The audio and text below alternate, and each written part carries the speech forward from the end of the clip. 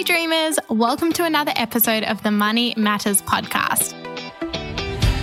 Thanks to the internet, anyone can own a business if they want to, and if they have strong Wi-Fi connection. In this episode, we're diving into what it means to be an entrepreneur and the steps to take if you want to start your own business with the excellent co-founder and social impact consultant at Y Impact, Kath Wyatt. Welcome, Kath. Before we dive into everything, it's time for the win of the week. This week's winner is Nicholas. Nicholas took the financial personality quiz in week 1 of our Dreamers Hub modules and got the authentic dreamer personality. This means that he's more than capable of sticking to a sensible budget, making smart decisions with his money, and saving for the future. Go, Nicholas. If you'd like to take the quiz yourself, head straight to week 1 of the Money Matters modules on the Dreamers Hub. We love celebrating you on your big and small wins throughout your journey, so be sure to submit your money wins on the forum for your chance to be featured and to win some extra points on the Dreamers Hub. Kath, thank you so much for joining us today. Before we dive in, tell us a little bit about what you do at Y Impact and what led you to start your very own business. Great. Thank you, Maddie. It's an honour to be here and on the podcast and be part of the amazing work that you and the team are doing at Little Dreamers. So along with my brilliant business partner, Jess Colgan, about 3 years ago, probably almost to the day, we founded a social impact consultancy business called Y Impact. So what we do is we work with social entrepreneurs across 3 key areas, and that is strategy, finance, and impact. And in short, this means we help business owners and not-for-profit founders to build their business, attract money from funders and customers, and then best manage that money to have the optimal social and environmental impact. To be honest, I actually didn't set out to start a business. It wasn't my intention. So I started my career working in business advisory in the corporate world. And I worked with a variety of businesses there, ranging from a Mexican restaurant Fonda to clothing, retail and recruitment agencies. So these are sort of small and medium-sized businesses up to sort of 500 mil turnover. And we helped create business plans for them, improve profits, buy, sell, valuations, all of the business advisory stuff. It was amazing work, but I left to with the pursuit of wanting to do more good and thinking that those two things were not mutually inclusive. So I left my job, and after a bit of a self-discovery phase, looking at my skills, where my passion was, and also what opportunities were available, found the world of social enterprise. Startup culture is something that is very glamorized at the moment, but startup culture is also often described as unhealthy or even toxic at times because I guess the stress to succeed, and you and I both know this very well, is and can be so competitive.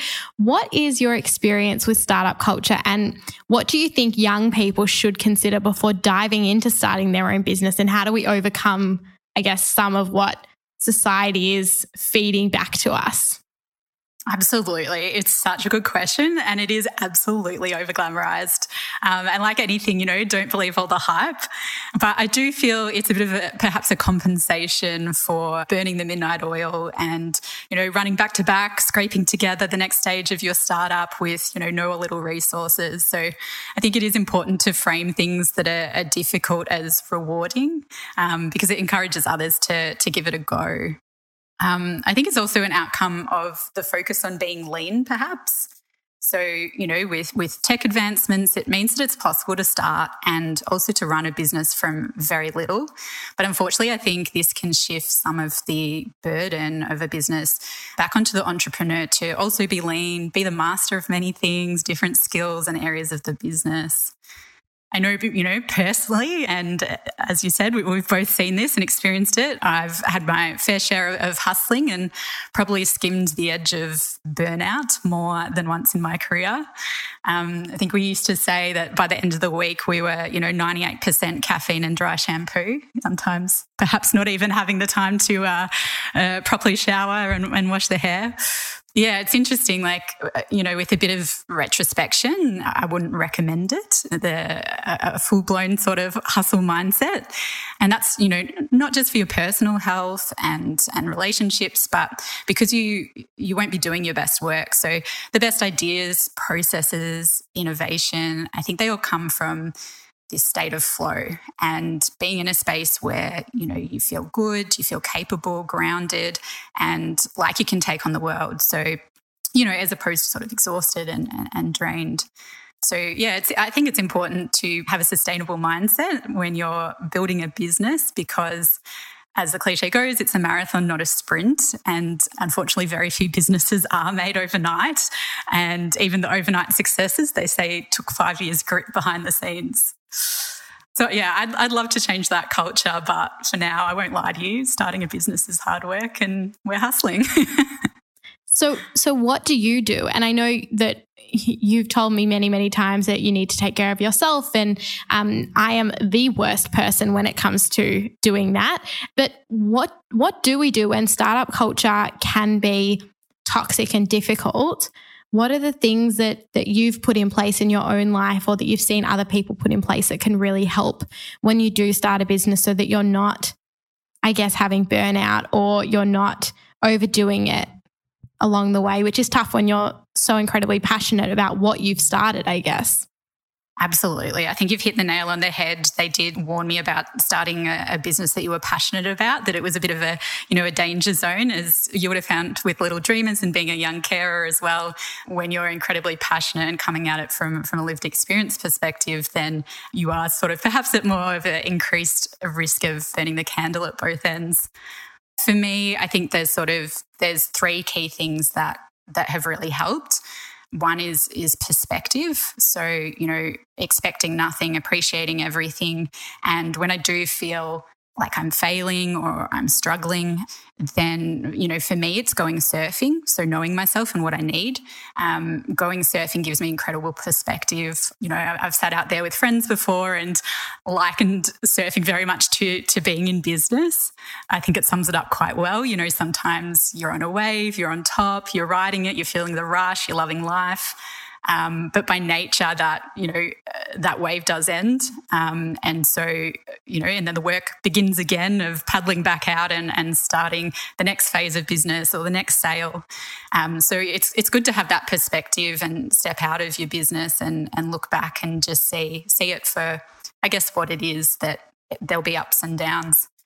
Surfing is my self-care, but knowing yours as well. So I think self-care and self-knowledge, so that you can recognize, the signs of, when your body is telling you that you're stressed, how does your stress sort of show up? Is it in your skin? Is it in your diet? Are you more emotional? Those sorts of things. So one of the biggest corners to cut, I would say, in starting and running a business is absolutely about, self-knowledge, self-awareness, and knowing your weaknesses and putting things in place up front, not, before things get really hard, be it mentors and support squad, friends and family, your weighted blanket or your live music gig or your quarterly holiday that you just know, you're setting yourself up to succeed, but also have time for yourself away and out of the business and out of the hustle. I'm going to say yes to all of the things that you've said in terms of how stress and burnout and everything can exhibit signs in your life. You were talking about stress, you were talking about skin, you were talking about diet, you were talking about sleep. And I was like, yep, that's me. Tick, tick, tick, tick.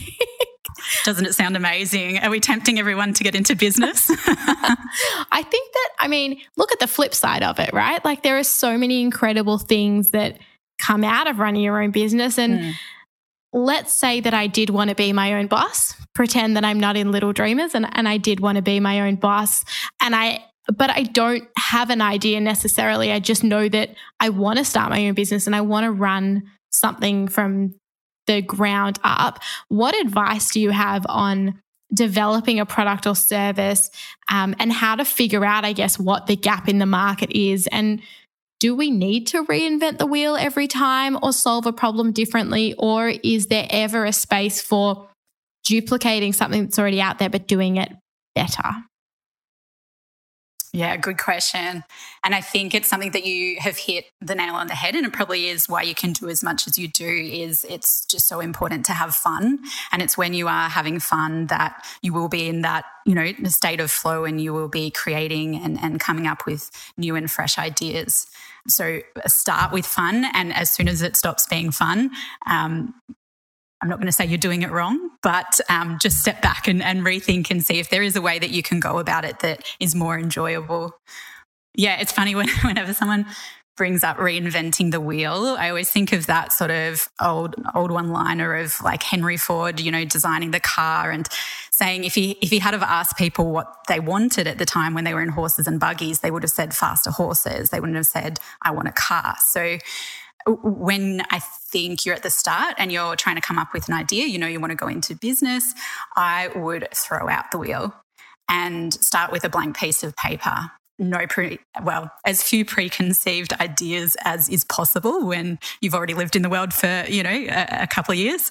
But reinvent the wheel from the idea perspective. Then when it comes to implementing your idea, so your business processes, procedures, how to sort of shortcut things, that's when I would say, copy, paste, don't reinvent the wheel, leverage other people's business practices and what they do, what your mentors and like organizations are doing.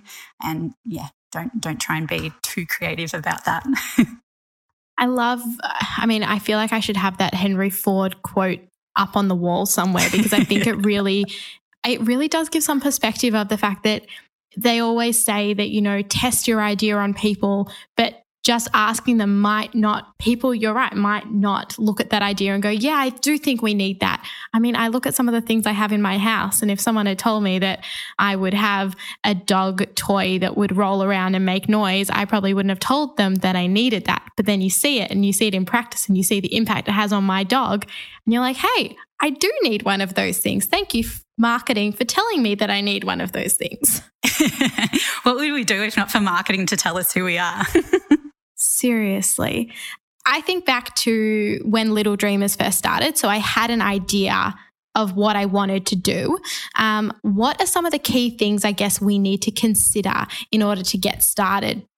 Do we need a business plan? Like, really? So I feel like you're asking that question trying to get out of writing a business plan already. I think business plans can be quite daunting. A traditional business plan is quite a lengthy document. There's a lot of research that goes into it. I think when you're starting out, especially if it is your first business, then there's something called a business model canvas, which is going to be a lot more useful and practical for you.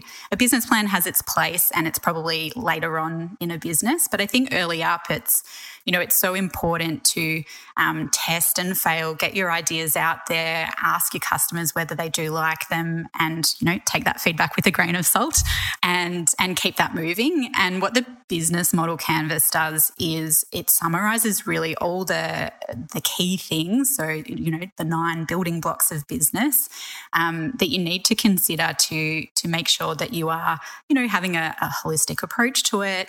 You have thought through things and you're not fully rushing into it, but it keeps it really simple so that you can screw up that one A3 piece of paper canvas and start again. So I've actually included a link. I don't know how many people listening would have heard of the business model canvas, but there's some great tools available for free online. Even just, sort of Googling it, you'll have a few videos pop up that'll give you a great overview of, not just how to complete it, but also questions to ask yourself as you're working through, the 9 steps.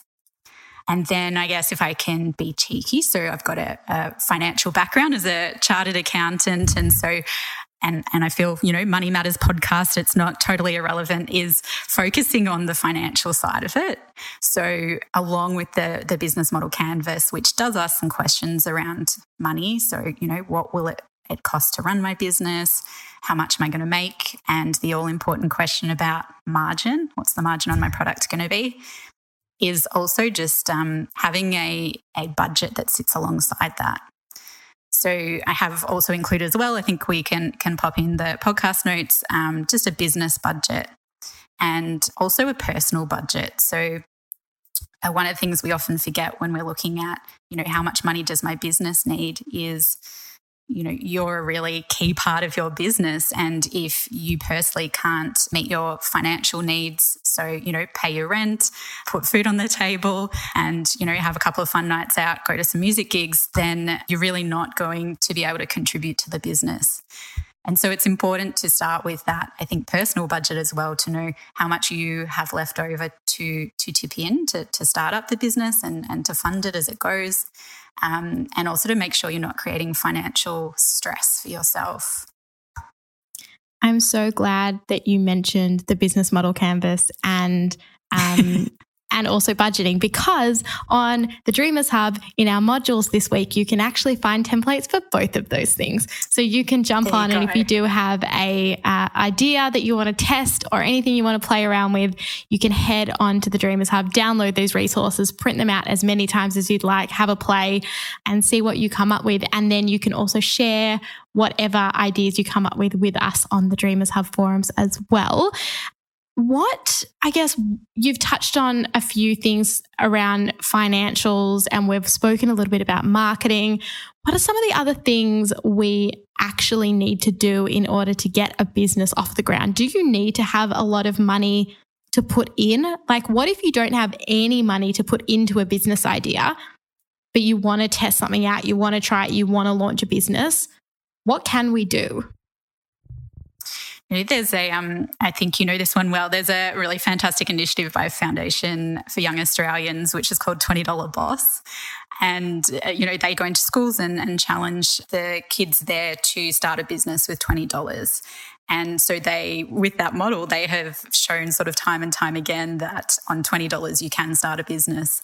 I think there was one genius entrant that went and took $20 from other kids and started a loan system. So he had $100 to start his business. So absolutely you can start with anything. And I think, as you mentioned in the introduction, the internet and a good Wi-Fi connection permitting, as well as, what's happened in 2020 has meant that it's a lot easier to start a business. So I guess I would say, don't feel you need to go all out. What's your marketing strategy? And can I afford a billboard to tell everyone about my fantastic product? You can just start with, Instagram and other socials. You can connect with people on LinkedIn. So reaching out to potential mentors, people that you admire in business, asking for a catch up, asking for advice, asking if they'll review your canvas. And, the other thing that really gives you business legitimacy is an ABN. So an Australian business number is something that is completely free, and it will just mean that when, people are searching for your business, something does pop up. It doesn't cost anything. And again, one of the fantastic mentors at Little Dreamers or someone that you can get in touch with on LinkedIn can help you out if you are sort of struggling to complete that application. And it's as simple as that. You actually don't need a company or a trust or a charity structure at the start. I would focus on the guts of your business, on the product, the service, on getting that out to market, and not so much initially on the structure until you know how big it's going to be and what you want to do with your business.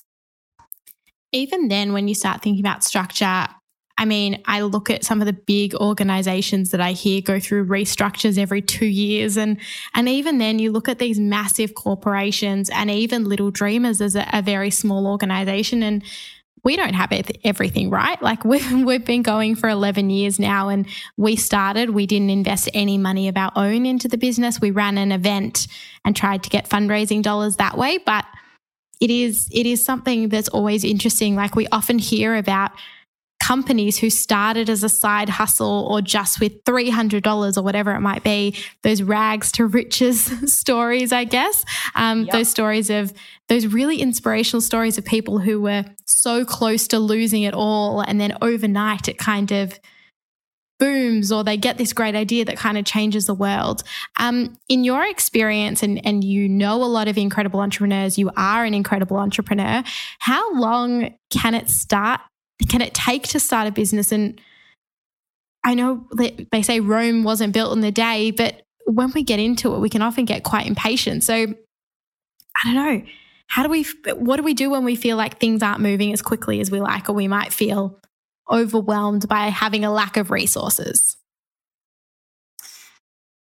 Yeah, interesting. I definitely agree with you. I would say most of the businesses that we work with really didn't have startup capital, at least nothing that would be considered enough by most of the business owners that I worked with when I was in corporate that, did perhaps start with thousands, tens of thousands, hundreds of thousands of dollars to tip in. So these days a lot scrappier, for lack of a better term, and able to start from, just skills and connections. And I think Australia is a pretty fantastic place for that. I would lean heavily on your network, and you'll probably be surprised just how willing people are to give and contribute and support you on your entrepreneurial journey. In terms of how long it takes, to say how long is a piece of string, or to deter by saying it'll always take longer than you think, but do, from a planning perspective, expect it to take longer than you do plan. And I think really sticking to the key points of keeping it simple. Don't overthink it.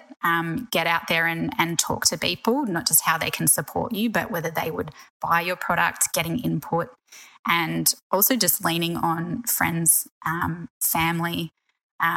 They can be your greatest resources, perhaps even financial.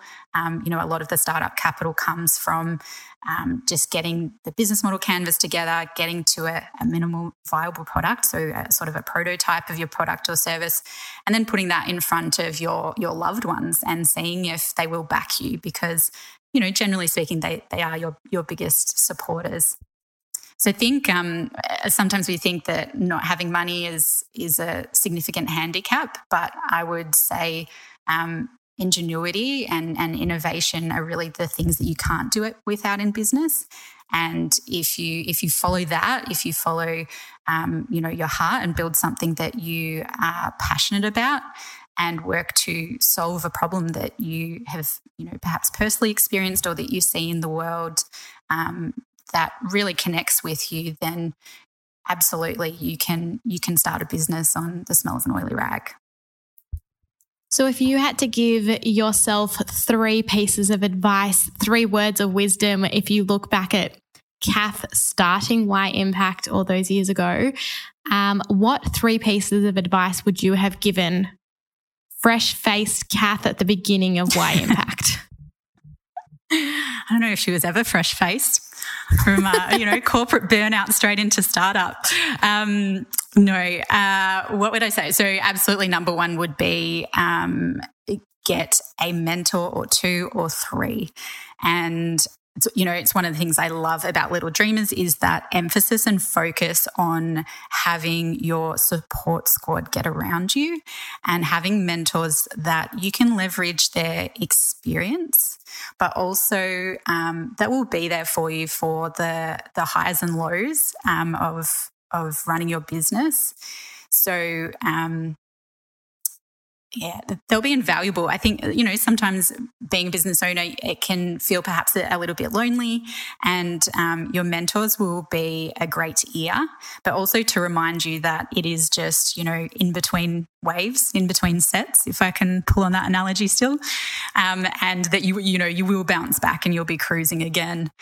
I think, the other key thing that we did early on was a membership to a community. So finding a group of people, a community, be it, virtual or for us at the time was co-working, to again support you and expand that squad. So when Jess and I started, we joined One Roof, which is a community for entrepreneurs supporting women in business. And absolutely, hand on heart, I would say we probably wouldn't still be running, or I wouldn't still be as passionate and motivated if not for the support that we found there.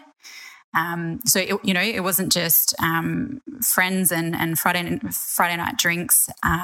It was expert advice. They had lawyers, accountants on hand, and then we also met a significant number of our clients through there, and also made other really key business connections that sort of launched us forward.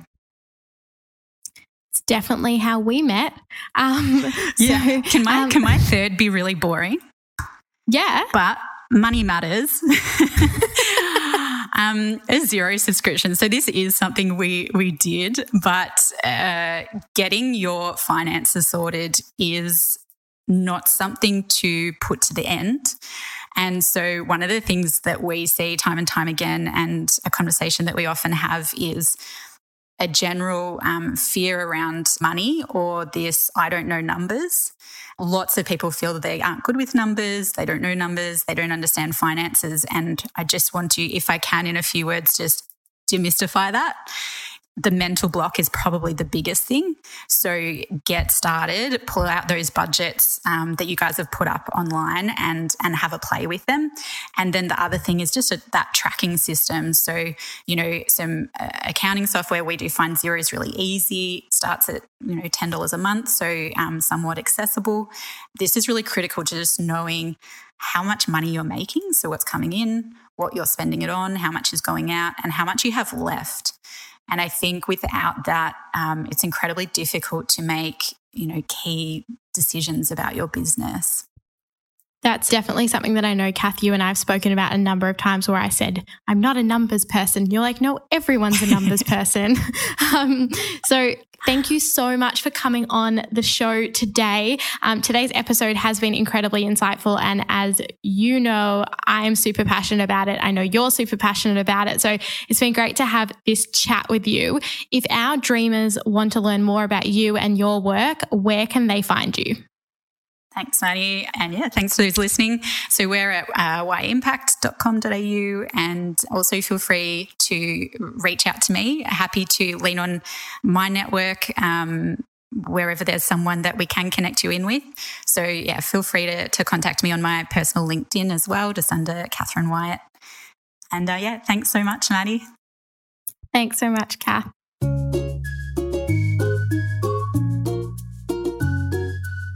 Now it's time for Dreamer Diaries. Each week, we'll follow James and Julie, two young carers, on a journey to own their finances. James, wanting to offer support to other young carers like himself, feels inspired to create a brand that does just that. There's one problem: timing. James isn't in a position to launch a business just yet, but knows that doesn't have to stop him testing out his idea in the real world. After some thought, James decides to create an Instagram page, a place for information, community support, and activities for young carers wanting to meet and connect with each other. While it's not exactly a business in the traditional sense, James is excited. He knows if he can foster a supportive online community, he'll be one step closer to building the company he wants to create. After gaining huge praise from a recent sticker design project, Julie decides to put her newfound skills to use by creating an online store to sell her stickers. Because Julie's product is fairly low cost to make, Julie calculates she'll need to sell each sticker from anywhere between $4 to $10 to cover the material costs and her time. With this in mind, Julie estimates that printing and resizing 50 stickers will take her 2 hours, which she can easily manage. After a few weeks, Julie gets her ABN and website set up alongside a stash of envelopes to send to customers upon purchase. Now, all that's left to do is market her product. Over the course of the next few months, Julie markets her products via social media, and her stickers sell out. She's so happy that she decides to take her profit towards testing new designs, shapes, and stickers, eventually planning on making keychains and growing her online store even more. That's it for this episode. This week, I challenge you to think of something you want to make and brainstorm ways that you can test out your idea with little to no money. Remember, you can share your progress with us in the forum on the Dreamers Hub. Bye for now.